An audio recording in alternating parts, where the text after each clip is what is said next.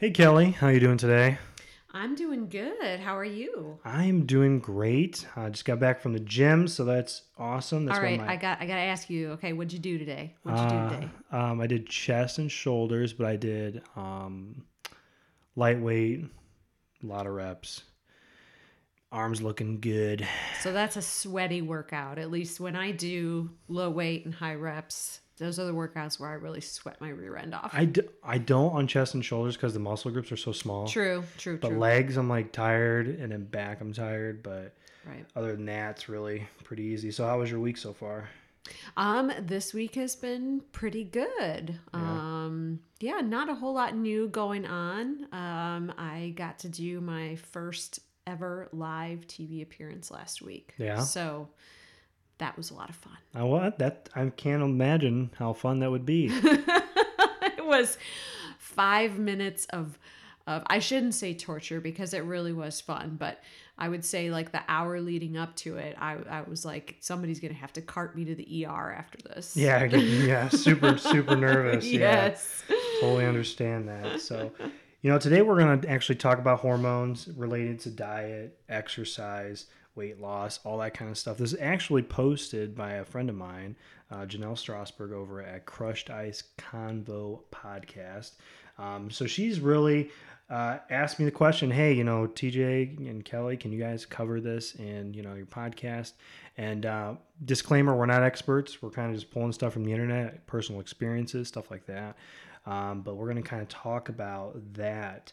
So kind of leave us off, I know Kelly, I am at a huge advantage over you in regards to You this. are.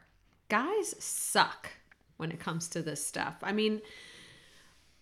You guys really have it easy. You're lucky. And your hormones and I shouldn't say that, I don't want people to get mad at me and saying that, oh, like guys aren't, guys, your hormones are important too, but women definitely have it a little bit more difficult. And this is the part where, I joke with my clients and I joke with people that my husband, he can cut cream out of his coffee, or he can decide that he's maybe like not going to have his 1 can of Coke a day and he'll instantly drop like 15 pounds. I have to cut out all dairy, all sugar, all carbs, all alcohol, pretty much everything that I love in life, and I might lose a couple of pounds. And that's really the difference between, and that's all hormones, and that's the difference between men and women. And I think we're going to get into talking about, the effects of these different hormones on men and women. Right. And I am going to stick away from the female hormones because I'll I know cover none those. of them. So, we're going to talk about, what did we say, about 6 main ones we're going to cover here. You got estrogen, progesterone, testosterone, cortisol. What was the other one? Start with L. Leptin and ghrelin. Okay. Those are the hunger hormones. I Thyroid. think, yep, thyroid is hormone a big one. one. Thyroid's a big And one. insulin, obviously, because that's That's going to another be big one. dealing with your blood sugar. So let's start off at the top. We're going to let ladies go first. So we're going to talk about estrogen. So I will define what it is, but I will not talk about it. Well, first off, I do want to just like say in general that when we talk about hormones, most people think of the sex hormones, so that would be estrogen and testosterone. But in reality, there are 50 different hormones that are secreted by glands and tissues in our body, and they control almost every aspect of our bodies, including our appetite and our weight. So a lot of people who think that, it's just a matter of, willpower in controlling your weight, it's really not. If your hormones are off kilter, you're pretty much, you're going to struggle with health issues and your weight. Exactly. I mean, it's everything in balance, and hormones is a vital part of that because, diet and stuff we'll talk about later does play into those factors. It's absolutely key. So estrogen and progesterone, these are hormones that are typically associated with females. Men do have lower levels of estrogen. Now, it's interesting to note that as men gain weight, like if they gain fat, especially around their bellies, their estrogen levels will rise. And that's, talk a little bit about stuff like man boobs. That's how man boobs form. It's more of an estrogen thing as you gain weight. Get rid of those right now. But estrogens are hormones that are mostly important for sexual and reproductive development in women. I group estrogen and progesterone together because they're kind of like yin and yang hormones. If one is out of balance, typically both are. Estrogen is the reason that women can't lose weight the way that men do. Estrogen's role in a woman's body is to keep us a little bit plump and happy and to pop out an egg every month so that we can have babies. Estrogen wants you to get pregnant every month. But in modern society and in our modern environment, a lot of women are what's considered estrogen dominant, or they have progesterone levels that are too low. So it gets out of balance. So common symptoms of a dysfunctional estrogen or progesterone balance would be weight gain or inability to lose weight, heavy or painful periods, osteoporosis, digestive issues, acne, or the thing I love to term backne, when you get the acne on your back as an adult. Yeah. Breast tenderness, bloating, low sex drive, fatigue, mood swings, sleep disturbances, cravings, particularly cravings for carbs and sugar. Okay. I do have a question, because since you are a mom, right? Doesn't this, after you have a baby, doesn't that always screw everything up? As far as like your levels are a little out of whack for maybe a couple months after the fact? Yeah. I would say that definitely, your hormones, the estrogen and progesterone hormones, the balance can be shifted. And I don't even necessarily want to say that it would be an abnormal thing. Sure. But generally for up to a year afterwards, your hormones can be a little bit off kilter. You can have mood swings, depression. Some women have the post-baby blues, and they need to seek counseling for that type of thing. So yes, absolutely, that can be. But again, I think that's a normal part, right, of being a woman. Whereas some of the things that we're experiencing in the modern world are not really, that throw these hormones off balance, are not normal.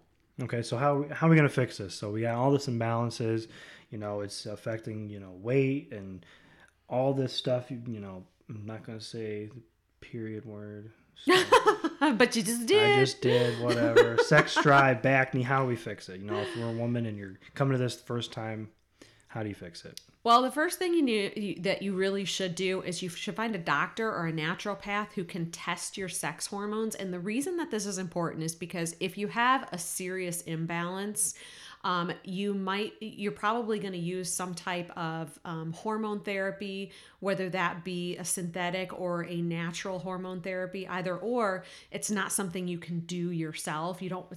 Hormones are not something to mess around with. In my experience, this is done via a blood test or sometimes a saliva test. And again, it's really important that this is overseen by a qualified professional. Beyond that, estrogen dominance being the most common imbalance, natural ways to bring your hormones back into balance would be eating a lot of fiber-rich vegetables.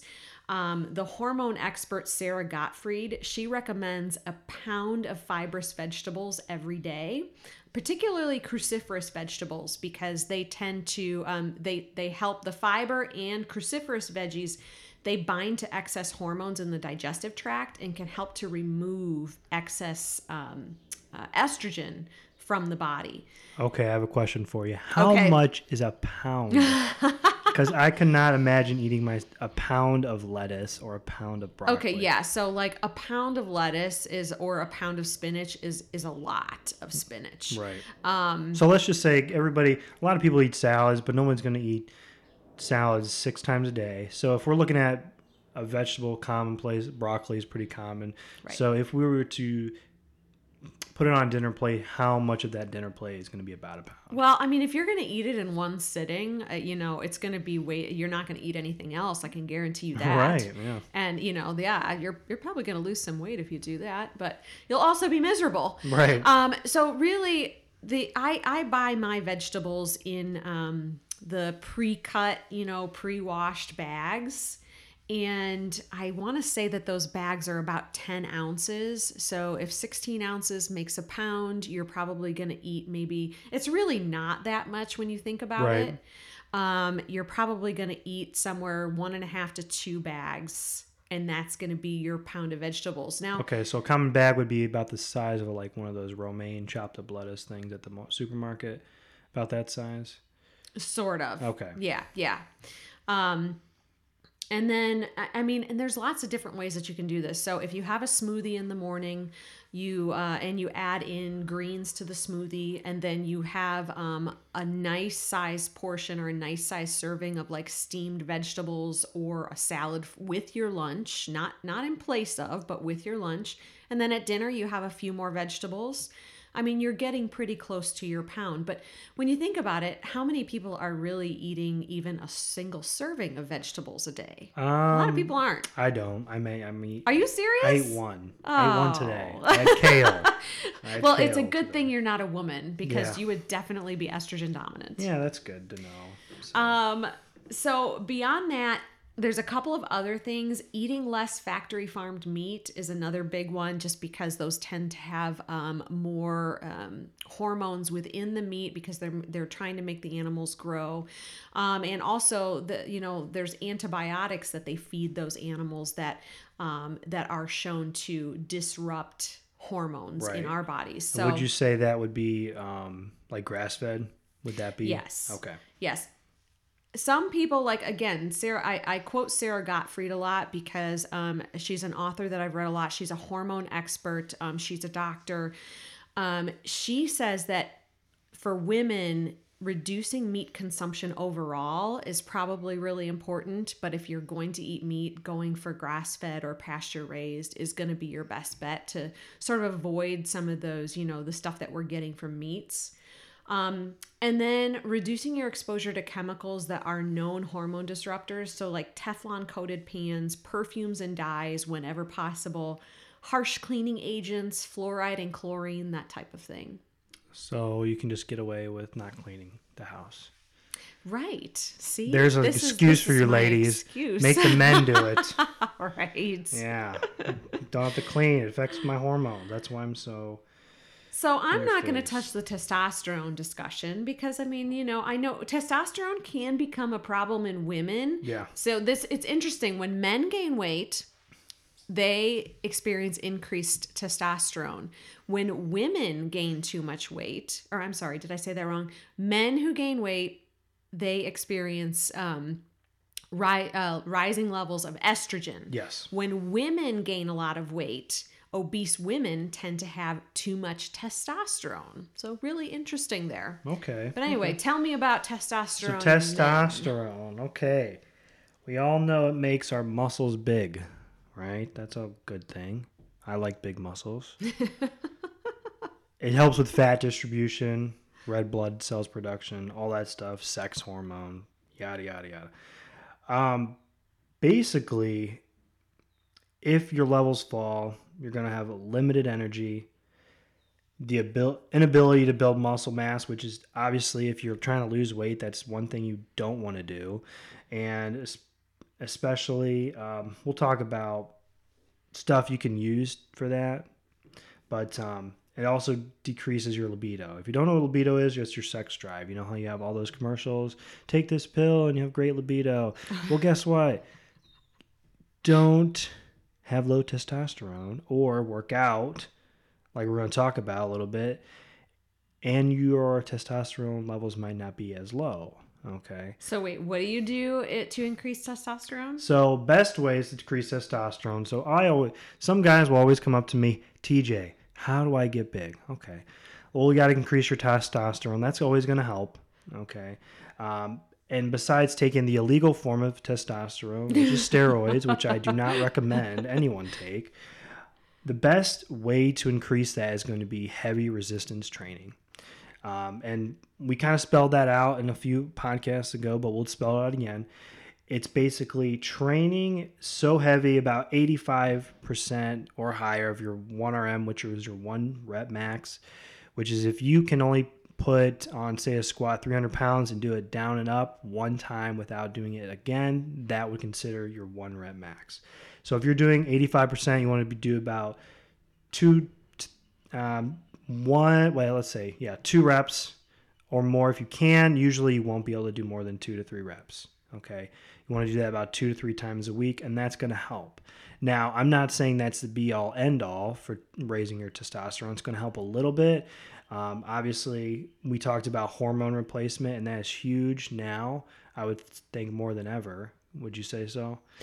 I would say so, but I think sometimes people are too quick to do that. And they're not like maybe looking into the other avenues. Like, for example, like what you just said, lifting weights is something that can help you, if you're a guy, increase your testosterone. And so, I mean, I don't know. Are there dietary modifications that you can possibly make? Does eating a healthier diet help with testosterone? Well, I think eating healthy diet, because you already said if you increase your estrogen levels when you gain weight, right, that's going to affect your testosterone levels anyways. Right. So obviously, decreasing body fat around your midsection or wherever you hold it is obviously going to lower one and raise the other. So just watching your diet, watching what you're eating. Now, I'm not sure on foods. Do you know anything about foods of what they might increase testosterone? I would think probably red meat would. I mean, every guy wants to eat meat and potatoes. I mean, that's not going to be the greatest thing, but I think red meat definitely helps. I think probably just getting enough protein in general for Right. a guy. And again, that's going to help you maintain that muscle mass. I think that's probably pretty critical. And just like with estrogen, I think anytime that you would have nutrient deficiencies, whether you're not getting enough protein or not getting enough vitamin D, not getting enough magnesium, these are things that in our Western diet tend to be lacking. I think you can have problems with testosterone or estrogen or any of these hormones we're going to talk about today. I do want to make an important point here, though, about the weight training, because a lot of women, I still hear women say things like, well, I'm not going to lift heavy weights because I'm going to get big. So despite the fact that, strength training increases testosterone in men, it's great for men and it helps them grow their muscles. It doesn't happen the same way in women. So, weight training is actually the only activity that creates hormonal changes that help both men and women burn fat while maintaining or gaining lean muscle. So in both sexes, strength training stimulates the release of human growth hormone, which aids in building muscle and burning fat. It also increases insulin sensitivity, which we're going to talk about in a few minutes, which helps control blood sugar and reduces the risk of type 2 diabetes. And it can also help you not gain fat from the food that you eat.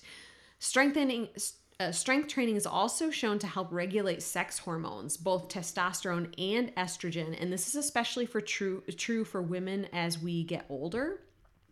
Because women commonly produce less estrogen as they get older, which can increase the risk of osteoporosis, heart disease, fat gain, and other hormone dysregulation. And strength training in women has been shown to stimulate the production of the right hormones, so that would be estrogen, and help rebalance them for us. So ladies, please have no fear that you're going to turn into like a huge beast by lifting heavy weights. You won't. And if you want to burn body fat, weight training is hands down one of the best ways to improve your hormone balance to lose fat. And I do want to mention one thing. I just read an article. They said that women usually respond better to weight training than men do. Really? As far as muscle growth, just because, men have a lot of muscle mass just to begin with. Right. If Right. they lift weights, they might, have some differences, but women, if they just, lift a little bit, they're going to see the results a little bit better. And especially, obviously, if you want to burn muscle or, burn fat. Muscle. Don't burn muscle. Yeah, burn fat and obviously increase your muscle mass. That's definitely going to help. Right. All right, so we're going to talk about thyroid. I know nothing about thyroid at all. So, I mean, I know kind of what it does. I mean, it produces hormones that control the speed of your metabolism. It's a big thing because everybody has thyroid issues. Yes. I have never been tested. Have you been tested at all for that? I have, yes. Okay. I have been tested for thyroid, and I'm going to talk about that a little bit because I initially, when I started having problems a few years ago, and again, I always go back to my triathlon training because the overtraining actually threw my hormones out of balance. But when I first started experiencing symptoms, I went to a doctor. And they only drew TSH. And back then, I didn't really know very much about thyroid. And so I didn't know what to ask for. I didn't know to ask for a full thyroid panel. And so my TSH was quote unquote within the normal range.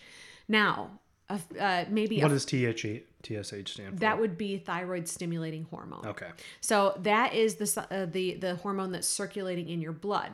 But there are several other thyroid markers that are really important in trying to figure out whether your thyroid is skewed to one direction or the other. So when a few months later, when I'm still having issues and health problems and I can't sleep and I've got crazy cravings and I'm holding weight around my midsection, I decided to go to a more naturopathic doctor, and they not only did TSH, but they pulled a whole bunch of other numbers. And let me see here, I might as well just go right into these. They pulled TSH, free T4, free T3, reverse T3, and thyroid antibodies. And what they found was that I was borderline hypothyroid. So that's low thyroid. Okay. So what does, do you know what the free T3s, T4s, what is the, what do they look for exactly? Offhand, I don't know the numbers, but Okay. if you do a Google search, you can, and I recommend to my clients that when your doctor pulls, whether it's TSH, whether it's only TSH or whether it's all of these different markers for thyroid, make sure you get the paperwork and that you can have it in hand, because you can do a Google search and you can find out whether your numbers fall close to the end markers of a range or whether they're more in the middle of the normal range. And are most practicing doctors just focus on the TSH levels? They do. Okay. Most doctors will only pull TSH. And again, they may say that you fall within the normal range, but you might be at the extreme end of normal. And that means you're going to experience, and this is what I was. I was at the one extreme end of the normal range, but I was experiencing symptoms that affected the quality of my life. But my doctor was telling me that I was normal. Sure. I do have a question for you, though. Okay. Because I know I do a lot of reading, mostly listening, because I don't like reading that much. But it talks about, testosterone levels. A guy can go to a doctor, get his testosterone tested, and be like, oh, yeah, they're low. Here's supplements. Do they really even know what low is, or are they just kind of guessing as to what the norm would be? So there is some debate as to whether the ranges that they have for healthy are really all that good, and part of the reasoning here and the thinking is that most people don't go to the doctor when they're healthy and get these tests done. That's true. They go to the doctor when they're feeling off or something's not right. And so a lot of the data that doctors use for the ranges might be coming from people who were already kind of off to begin with. Sure, so they could be lower than what they think. Right. And again, to me, it really matters more if you're experiencing symptoms. Then, I believe in being your own advocate and digging a little bit further. So I will say, I wanted to go into a little bit more about the thyroid because this gland is so incredibly important, or this hormone is so incredibly important for weight maintenance and just in general how you feel. Right. So the thyroid gland for both men and women is often called the master metabolism regulator. It controls hormones that affect a number of your body's critical functions, including your heart rate, your breathing, cholesterol levels, body temperature, and weight.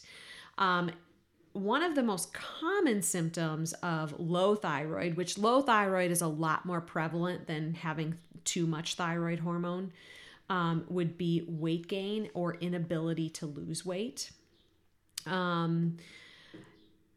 Either way, when a man or a woman's thyroid goes off kilter, the result can be pretty devastating for energy levels, for your weight.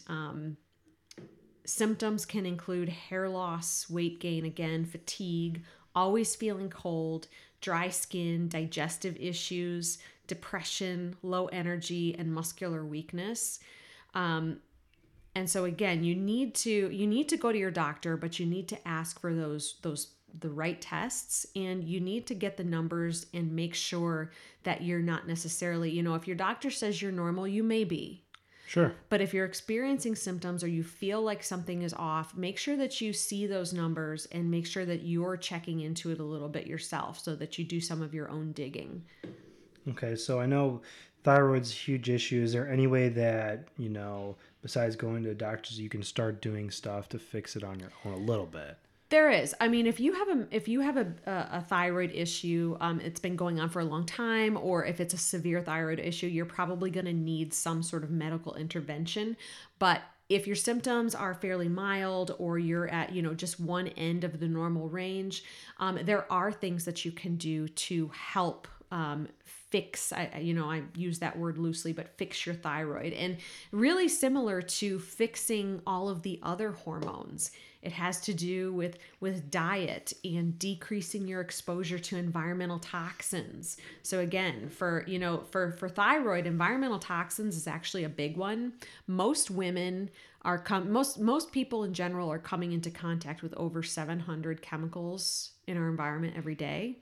And most women, I believe I saw a figure, are slathering on no less than 200 chemicals in their skincare products every day.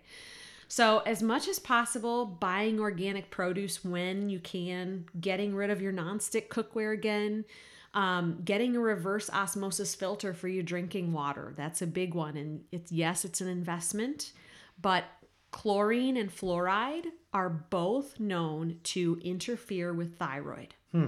And we even have that in our water.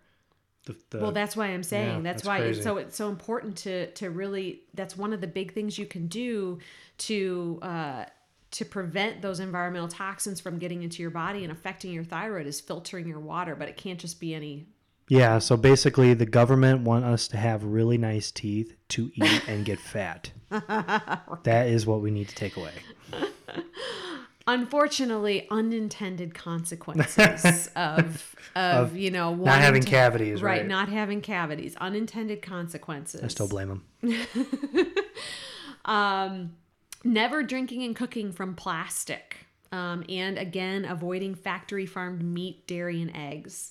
Managing stress levels is also huge. If you are stressed to the max and you're never taking any time for yourself, and this isn't just about meditation, but if you feel like you can't sit down for 10 minutes and read a book, or if you can't, take 5 minutes and go to the bathroom, then, your stress levels are probably out of whack, which is going to affect your thyroid. And then improving your overall nutrition, exercising, plugging the holes in your nutrition. So, I'm going to go back to, again, the nutrient deficiencies that can cause hormone imbalance, which unfortunately, these things are often lacking in the Western diet, would be B12, iodine, vitamin D, omega-3, selenium, zinc, and vitamins A and B. All of those things are critical for thyroid hormone production. And we can get those pretty easily. Vitamin D, I know, is from the sun. And then the other ones we can get probably in a multivitamin or something along those lines. Yeah, and in a lot of these, you can also, like B12 and vitamin D, you can get tested to see if your levels are low. So if you live in Ohio, more than likely your levels are D are Yes. low, just because Yes. the sun is out today, but tomorrow it's going to be snowing and 40 or not Right. 40 degrees, like probably And 40 below. here's a little fun fact about vitamin D. Unless you go outside completely naked for like 15 minutes every day and you don't take a shower afterwards, because the vitamin, you actually wash it off of your skin. Oh, really? I didn't know It that. needs time to absorb into the skin, and I believe it's like I don't know if it does it while you're sleeping or it's an overnight thing, but yeah, if you're out in the sun and then you take a shower, you pretty much don't get the vitamin D. So I should just sunbathe naked then for at least Yes. 15 minutes. Yes. At least 15 My minutes. neighbors will love me. All right. All right, so we're going to talk about insulin. We're not going to go into diabetes at all. Maybe a little bit, but probably not. And we know what insulin does. If you don't, we're going to inform you. All right, it's made by the pancreas. It's about blood sugar. If it's too low, your blood sugar is too low, you got too much insulin. If it's too high, you don't have enough. It's kind of that balancing act, just to make sure you're even keel most of the days. And if you have too much sugar in your blood, it's going to pump those numbers up. It's going to use it for, if you're exercising, it's going to use for that because, people drink Gatorade and all that kind of stuff. That's, their insulin's going to spike it. But if you're playing a professional sport, you more likely need that anyways. But if you're just sitting around on the couch, watching TV, you don't necessarily need a Mountain Dew because you're not going to be using the energy that you're getting. So you're going to be storing it as fat. Correct? Yes. Okay, I'm right. That's good. I know what I'm talking about sometimes. Insulin is basically the chemical messenger that tells your cells to open up for either energy, like it's using the sugar Or it's for storing energy, it. or it's storing it. Right. So obviously with insulin, it's going maintaining weight, especially if it's too high or it's too low, it's going to affect it one way or the other. But we're really talking about getting it tested. If you are diabetic, 1 or 2, we're not going to really tell you about because you already know what's going on, I would say, right? Because if I need, which one, do you know which one is type 1 and type 2? I know one is dependent and the other one is not. So type 1 is insulin dependent, and that's typically the one that shows up in childhood. Okay. And then type 2 is usually the one that comes with age and poor dietary and lifestyle choices. Okay. So obviously those are both bad. And I know that you can get diabetes later on, especially if you gain a lot of weight. I know my grandmother got it later in life. I think she was in her 60s when she got it, but Right. it was weird. But usually it's gonna be onset of just bad diet. That's where you're gonna get the diabetes, and it's why, because your insulin's all jacked up. Okay. So really, going back to this, insulin's a vital hormone produced by your pancreas. It helps process glucose or sugar, all right, from your carbohydrates, turning into energy, and then storing it for future use or using it right at that instant. Okay. Now, there's a huge thing called insulin resistance. If you don't know what that is, it's basically if you're eating a bunch of junk all the time, your body's pouring all this insulin into your body, you're going to be resistant to that insulin just because it's normal, it's commonplace. It's not supposed to be pouring into your bloodstream all hours of the day. So right, what I think happens with like insulin resistance, and which insulin resistance is the precursor to type 2 diabetes, is when you're constantly eating junk food and your blood sugar rises in response, especially if you're eating like these super, what they call high glycemic carbs. Right. So that would be thing like chips and crackers and cookies and Mostly processed stuff. yes, yeah. mostly processed stuff. Is going to cause a very quick rise in blood sugar. And then the hormone insulin is what lowers that blood sugar in your blood by driving the sugar into your cells. The problem is, like you said, if you're an athlete, that's a good thing because it gives you a bunch of energy and, it's going to drive it into the cells and give you energy. But if you are sitting on the couch all the time and you're not very active and you're constantly eating all of these junk foods, that means you have chronically elevated blood sugar. And then you're going to have chronically elevated insulin. And then your body, so the receptors in your body are going to become resistant to these things. And again, as this whole process is unfolding, this can take years. So my father is a type 2 diabetic. It took years of him eating poorly to become a type 2 diabetic. Really? Yes. Okay. Yes. And I know one is used sometimes genetic. Yeah, both have genetic components, but type 1 is definitely more, like I said, it's more of a genetic thing. And I don't know if I'm going to butcher this or not, but I believe type 1 is when they don't have the receptor or they don't produce the insulin at all. And it might be that they don't produce any insulin because they usually have to inject insulin. Right. Now, a type 2 diabetic can actually get to the point where they have to inject insulin. Oh, okay. So is he still type 2 diabetic now? Yes, he's still type 2 diabetic. But he's actually in the last several years done much better. Type 2 diabetes can be managed through diet and exercise. Right. Okay. So, I mean, again, if you're sitting on the couch all the time and you're not very active and you're eating all of these processed junk foods, which unfortunately 60% of the average American diet is processed food. And then we wonder why we have a weight problem. And again, through this whole lengthy process of going from having normal insulin levels to being pre-diabetic or diabetic, as insulin is driving this sugar into your cells, for most people, if you're not active, it's driving it into your fat cells. So you're gaining weight. So no more Mountain Dew. Right. Well, good thing I don't drink that anymore. I'm not 16 anymore. I wish I could remember who it was, but I heard one of these really well-known fitness people. I don't think it was Jillian Michaels. It was somebody who said, if a client comes to me actually needing to gain weight, like if a guy wants to gain weight, she's like, do you know what I tell him to drink? Apple juice or grape juice, because those jack your blood sugar up more than anything. And what are we giving to all of our kids? Apple juice, milk, and grape juice. I'll give them any of that. Yeah, we do. So right. All right, so let's talk about how we can kind of fix that. Really, she's going to kill me on this. I'm going to say it anyways. So we're going to eat small meals throughout the day in place of like fewer larger meals. So the reason for that, it keeps your insulin levels and your blood sugar levels consistent throughout the day.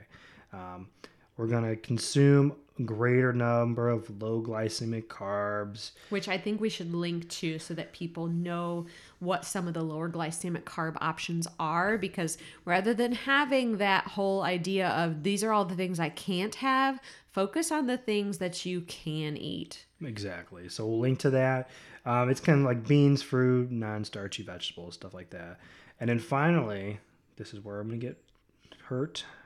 I'm already rolling my eyes. Go easy on your pancreas by eliminating all added sugar. So have you eliminated all added sugar? Let me check. See my Gatorade right here? Has do? 2 carbs, 0 sugar. But oh, even better. Well, but you did just work out, right? Yes, I did. Yes. So your body is ready to soak up those sugars into your muscle cells. Yeah, but so let me really think about added sugar from like processed sugar. I would say every day except Sunday. You eat or do not? Do not. You do not. Really? Yes. Huh. I eat ice cream every day. Well, I am not you, Kelly. I know.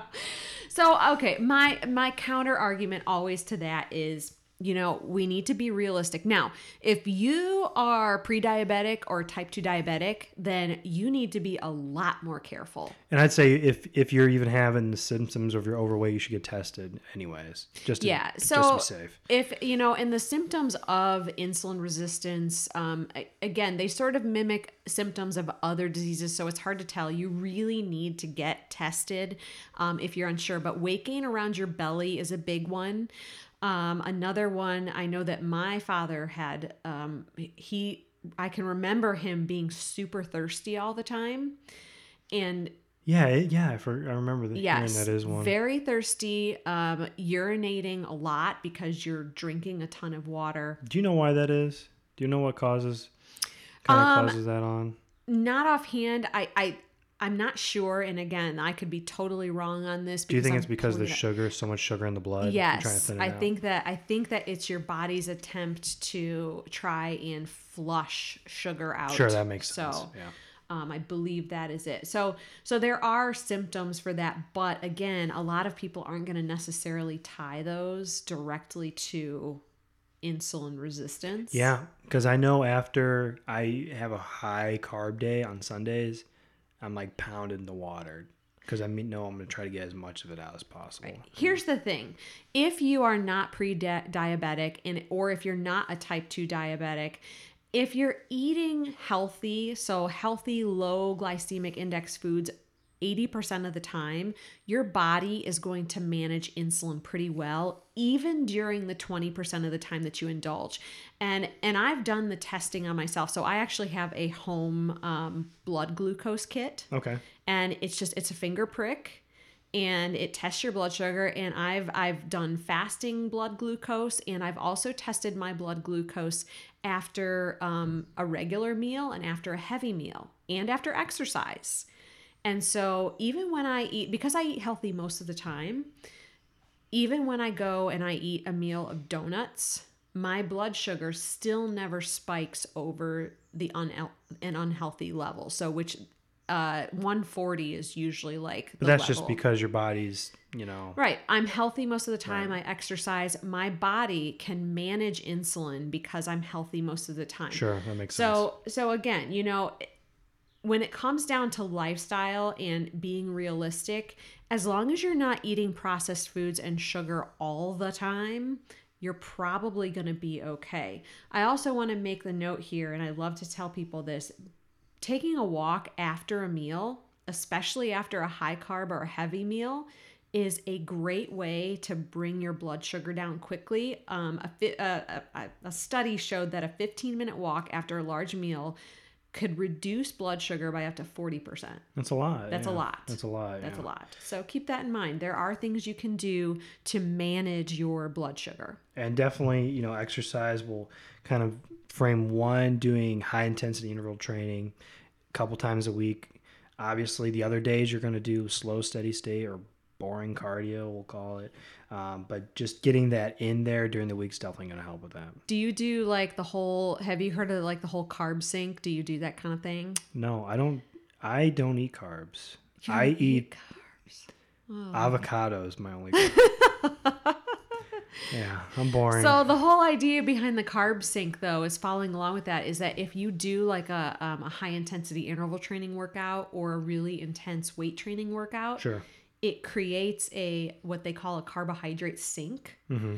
And so if you eat a high carb meal after that type of exercise, your body tends to shuttle the calories from that meal and into your muscles versus your fat cells. Right. So that's why all the bodybuilders are eating. Right. Exactly. So that's why, yes, the bodybuilders, that's when they eat their carbs and their sugar or their cheat meal after the heaviest workout of the week. All right. So we got a couple more, so bear with us. We're going to kind of blaze through these pretty quickly.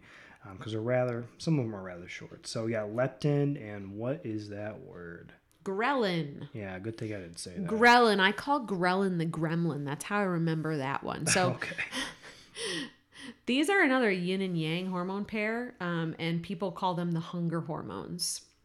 Okay, well that makes sense. So right. I'm assuming that when I'm hungry, that spikes, right? Yes. Okay. Yes. And when I'm satisfied, it goes down. Most people, I'm going to call out Michelle. She's going to hate me, but that's all right. She listens to the podcast. Hi, Michelle. She told me earlier this week, she's like, oh, I got this Chipotle. And I ate and I was satisfied, but there's so much more left. So I kept eating and I'm like, ugh. So usually when you're full, that's probably a good sign to stop. Or like you're satisfied, that's a good sign to stop. Would you agree with that? Yes. Okay. And I'm all on board. So I run an intuitive eating course, and that's really what it's all about, is learning to honor those signals. You eat when you're hungry and you stop when you're comfortably full. Yeah. And what's funny is okay, quick story. There's a guy at the gym. His name was Ken. He was in his early or late 30s, early 40s, shredded to the bone. I asked him, like, what's your diet? He's like, oh, I just eat when I'm hungry and I stop when I'm done. I'm like, oh, that's great. Thanks for the help. You know, for people who have dieted for years and struggled with their bodies or their weight, you know, it seems so easy, but it's not always that easy in practice, because I think we all, like, when I eat, there are certain things like Chipotle. Yeah, I'm going to eat that whole bowl, even if my hunger is, my belly is telling me to stop. Yeah, I did that that one time recently. I'm like, I'm not doing that again. Right. No. And I think you have, so that's another one of the things I talk about, and this is kind of getting off topic, but is that if you can connect that feeling afterwards, that, you know, like regret, when you feel crappy, if you start making that connection, you'll do it less. Okay. But anyway, back to the topic. Leptin and ghrelin. All right, you tell me, what are we looking at here? All right, so leptin being the helpful hormone that lets your body know that you're full, and ghrelin being what I call the hunger gremlin. So that's what tends to spike when you when you haven't had enough to eat. With all of these hormones, I think and not just the hunger hormones, but all of them, what I think people need to keep in mind is there's a lot of things that affect the balance of these hormones, and all of them are interrelated too. So if your thyroid is off, your leptin and ghrelin levels are going to be off. All of them are connected. So as far as the things that affect the balance of leptin, which is your satiety hormone, and ghrelin, which is your hunger hormone, sleep loss is a big one. Have you ever noticed when you lose sleep, you like want to eat everything the next day? Yeah, I think Johanna's like that. Yeah. I mean, when my daughter was young, the first year, and she wasn't sleeping through the night, I felt like I could just mow through mountains of food. And I didn't realize at the time, but it was probably sleep loss, because sleep loss suppresses leptin and increases ghrelin.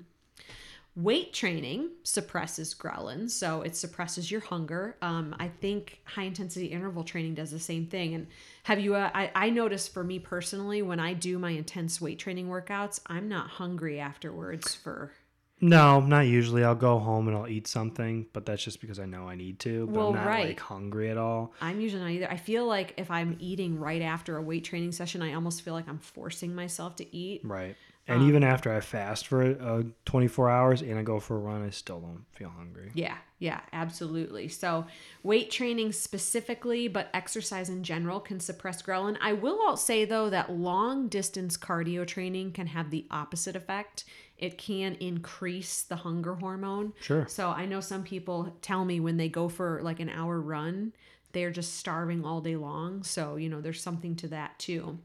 Starvation, as in dieting, suppresses leptin and increases ghrelin. So this is one of the reasons why it is so difficult to maintain weight loss after going on a very restrictive or a low calorie diet. Sure. Because your body doesn't want you to lose weight. So again, this is a hormone thing. If you're going on a super low calorie diet and you're basically starving, your body is going to decrease leptin, which means your satiety is going to go way down, and it's going to increase ghrelin, which means you're going to be hungry like all the time, and you're not going to be satisfied with normal amounts of food. That's why people gain the weight back and then some. And then stressful situations also cause a rise in ghrelin. And highly processed foods also cause increased levels of ghrelin, so making you more hungry. I think we all know that stress, like when you've had a bad day at work or a tough week, and I find this myself. If last week after I was on TV.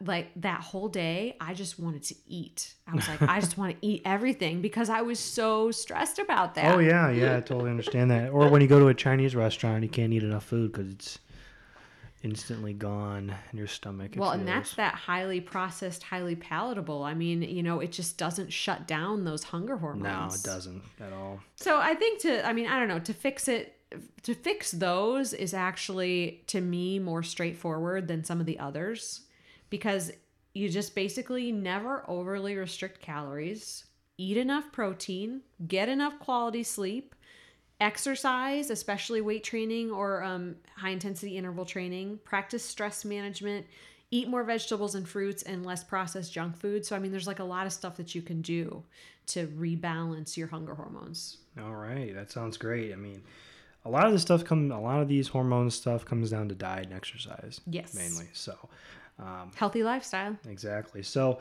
last one we're going to kind of cover.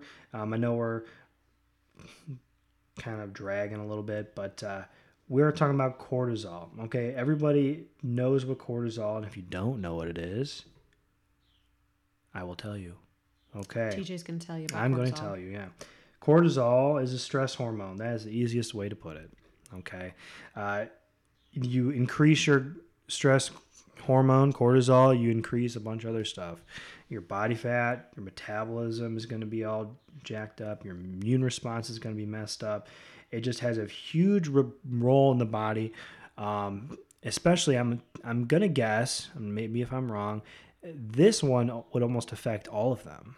Yes. Yeah, because I mean, stress is huge on your body, just over, homeostasis within your body. Right. And I mean, if it's all over the place when you're stressed out at work or home or whatever the case, it's definitely not going to be a good thing. So when you're stressed, your cortisol comes up. Usually when people have high body fat, sometimes their stress level at work is going to maybe contribute to that. And so a lot of it comes down to,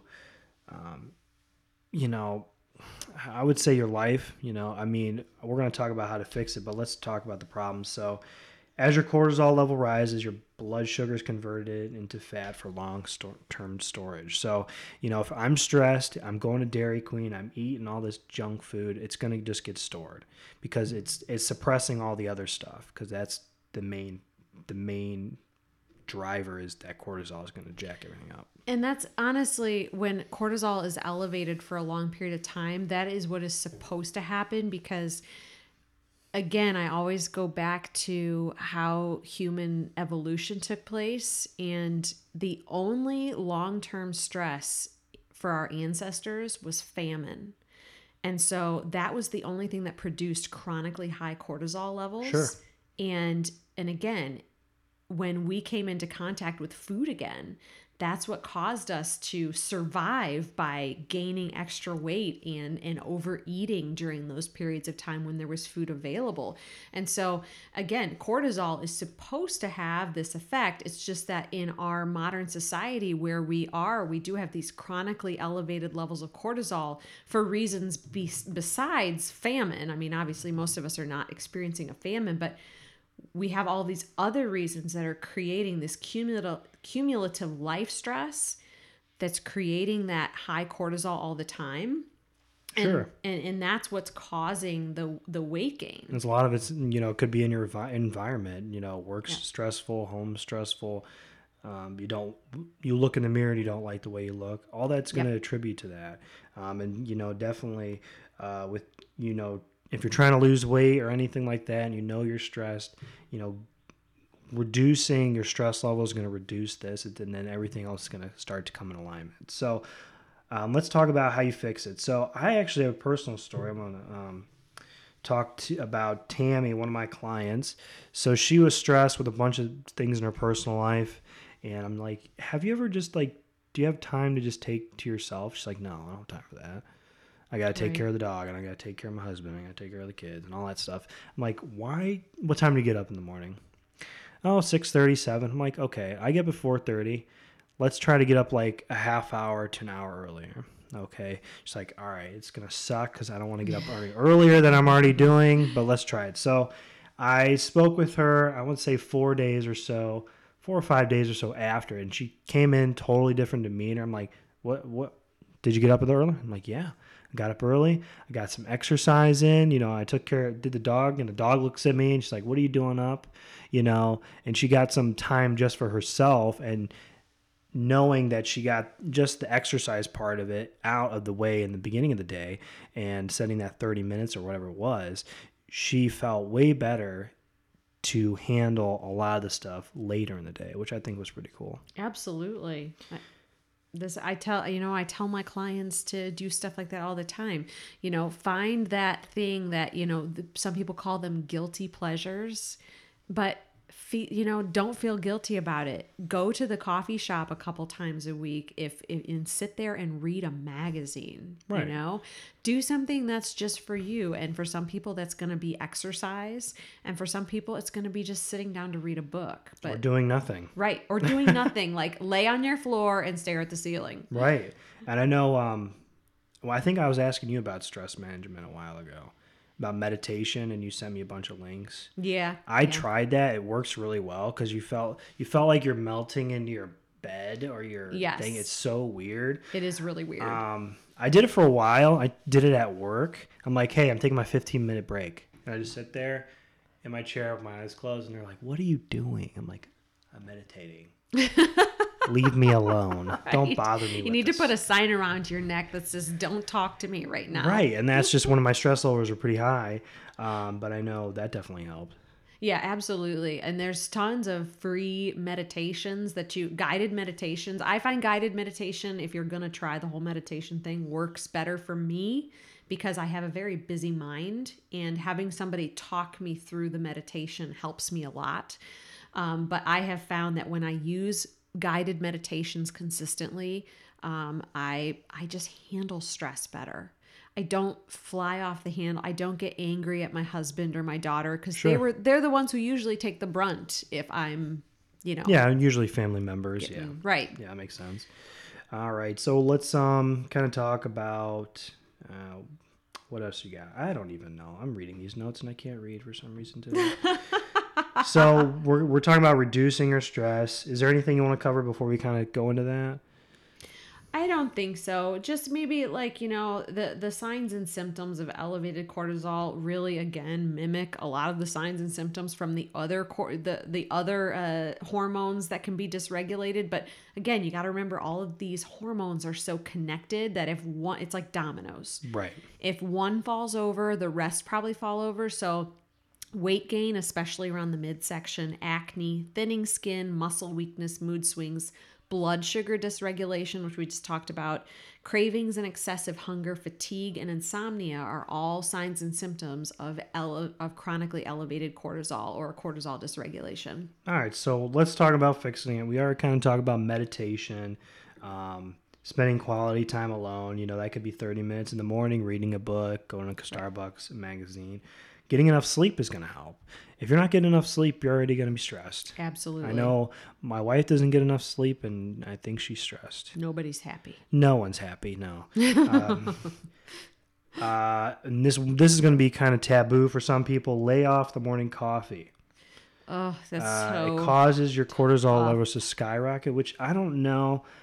I mean, that might be a double-edged sword because it could, but it couldn't. Maybe if your stress management's so good now. Because I drink coffee. I drink caffeine all day long, and I feel fine. And again, that might come down to how you metabolize coffee, too. Oh, yeah. I'm guilty. Coffee has definitely a deleterious effect on me. And I actually did experience cortisol dysregulation. By drinking coffee?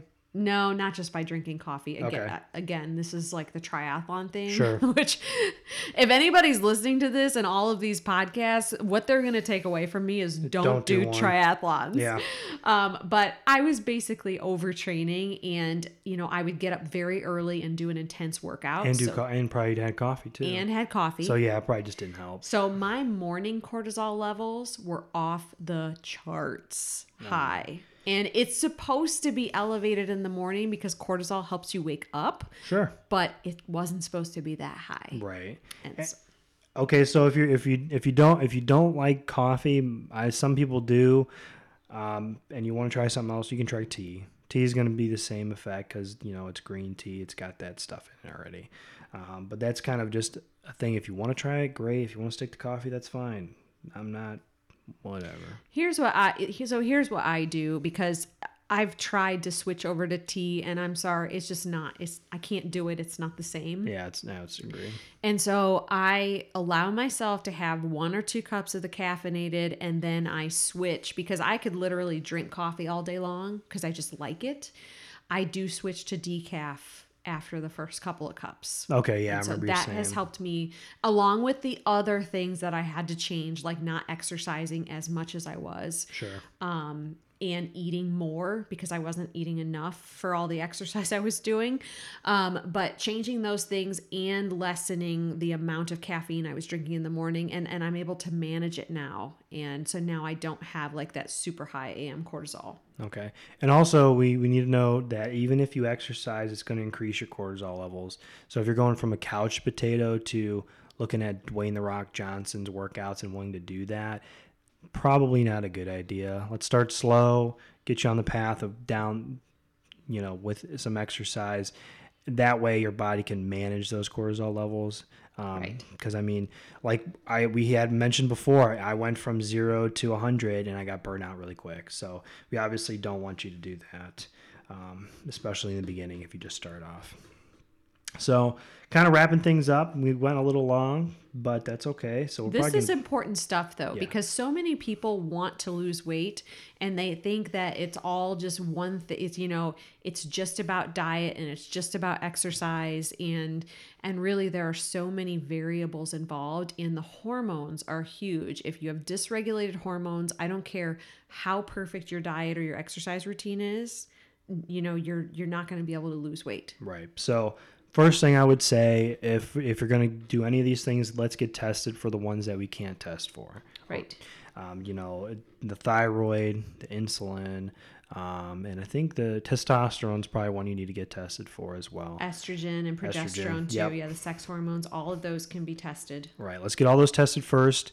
And then some ways to combat these things. We're going to increase your exercise, decrease if you're overtraining, because we Right. don't want to do that. We don't want to be burnt out like Kelly was running 70,000 miles.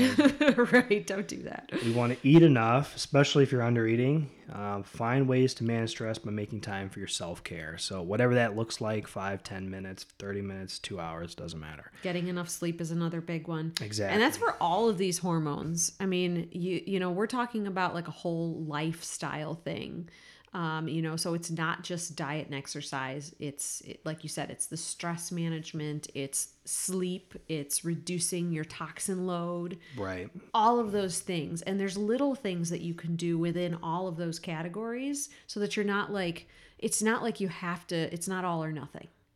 If you're always going to, for example, with toxins, you're always going to be exposed to some level of toxins, but anything you can do to reduce exposure.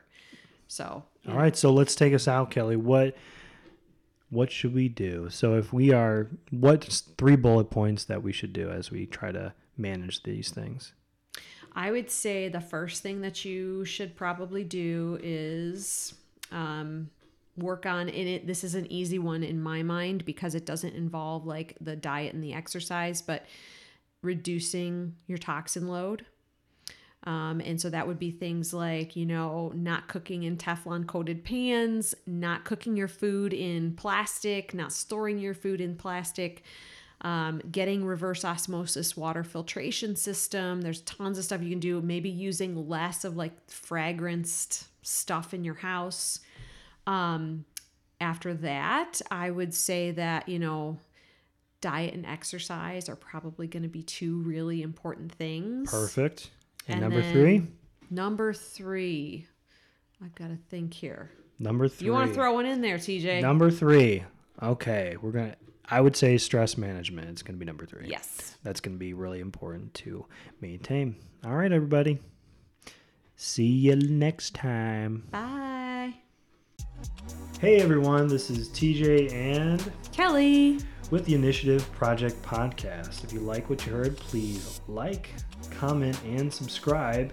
And if you have any questions you'd like us to cover, please email us at initiativepodcast@gmail.com.